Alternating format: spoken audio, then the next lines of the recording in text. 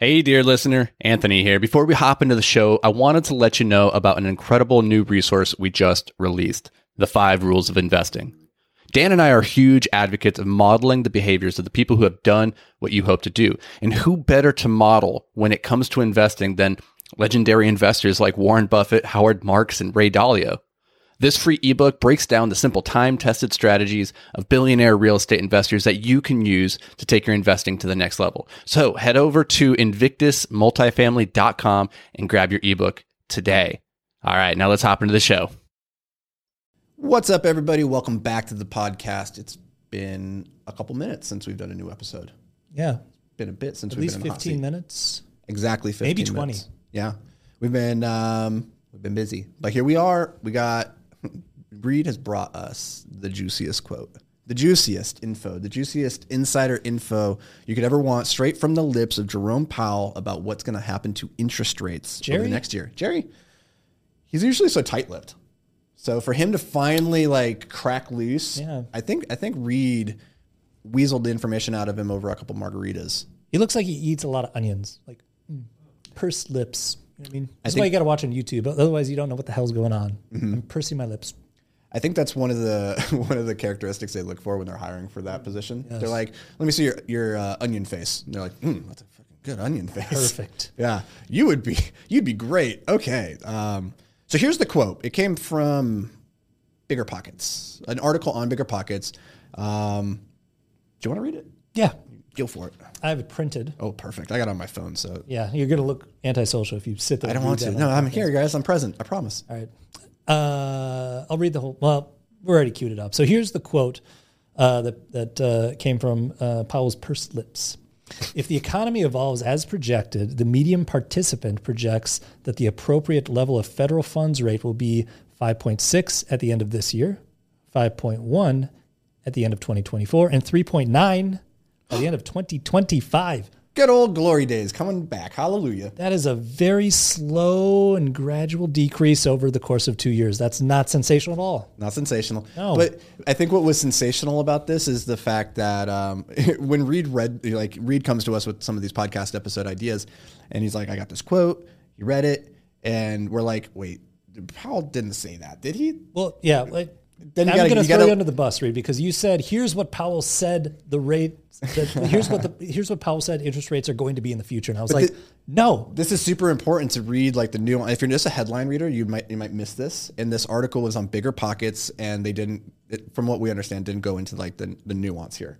Powell is not saying that he believes or that their intention is to track these rates at this level. He's not saying that. Yeah. No, I think honestly, if it were up to Powell, he'd be like, no, the appropriate federal funds rate is 9. Woo! All the time. This man is he's got a phobia of inflation, and he will kill it no matter what. Kill it with fire and a hammer. No, honestly, I think what I've gathered is, well, I guess first let's touch on the nuance, right? Yeah, the nuance is important here. The median participant projects.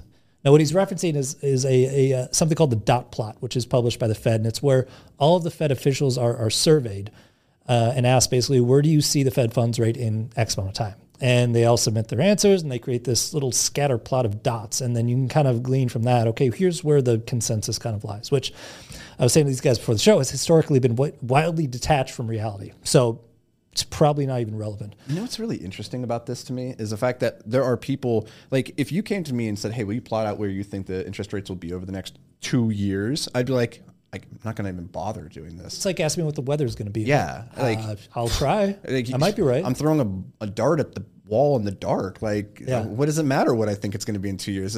You're wrong. I'm wrong. We know that much. But yeah, it caught me very much off guard because I was like, he does not project where rates are going to be. Yeah. But yeah, I think it's worth noting that if people are just now starting to pay attention to this because rates are high for the first time or relatively high for the first time ever, had you been watching dot plots for the last 5 years, the 2022 and 2023 were not in the dot plots. Okay. Nobody missed those? Yeah. Go figure. And if you remember, up until the interest rate hike started in kind of early to mid 22, I think it was April, May where the first hike came. Immediately before that, the constant narrative from the Fed was we're not even thinking about raising rates. So historically what they do is they say one thing, They lie. and then randomly they grab the wheel and jerk it the other direction. So these forecasts are like, they don't matter, really. So this gets to one of the questions Reed asked us, like coming into this episode. He asked, okay, so what do you guys think the interest rates are going to be? Do you going for a soft landing, a hard landing, all this? And I'll let you go first. Well, I'm going to steal what Howard Marks was just saying the other day, because I respect his forecast a lot, even though he's adamantly not a forecaster. He had some really good logic behind where he thinks they're going to be, because right now he qualified them as restrictive, which is keeping the economy from growing / maybe even threatening the well-being of the economy in the interest of driving down inflation. And so right now we're at restrictive, and his definition of restrictive was basically from what I gather, above 4.5. When we're in the 5s, that's restrictive. And what Powell is saying the dot plot is representing here, or is suggesting here, is that we're going to be quote unquote restrictive all the way through 2024.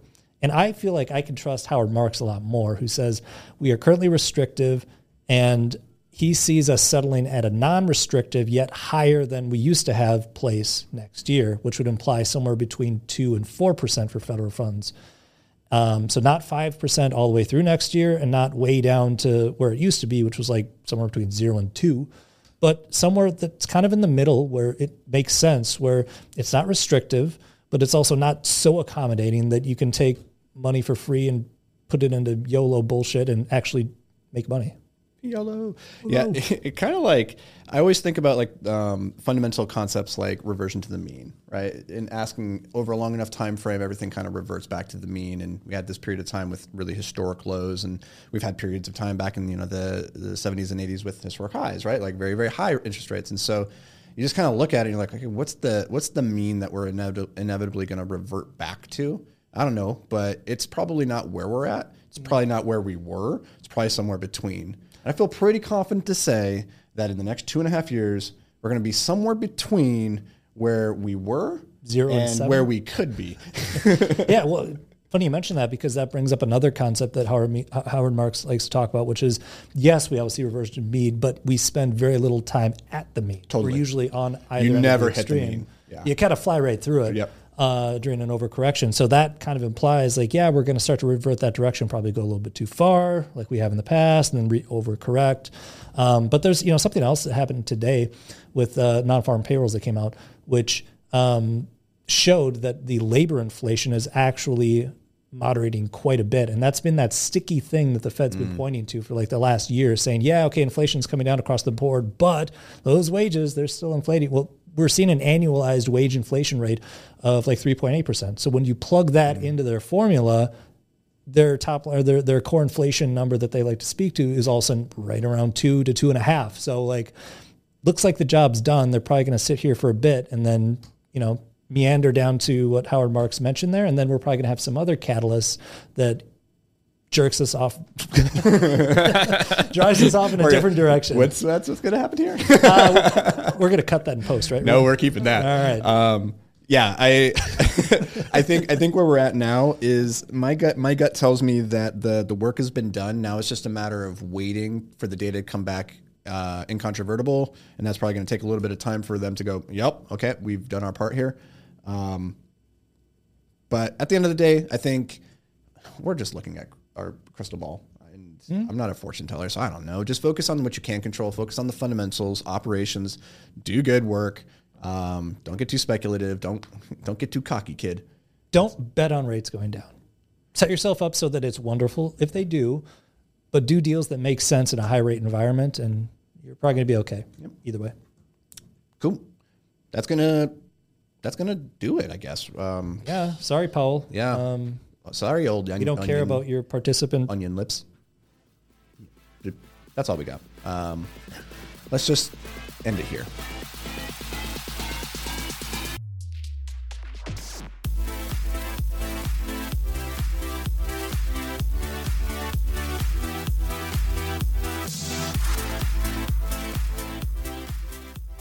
Hey, thanks for joining us for another episode of Multifamily Investing Made Simple. If you enjoyed the show, could you do us a massive favor?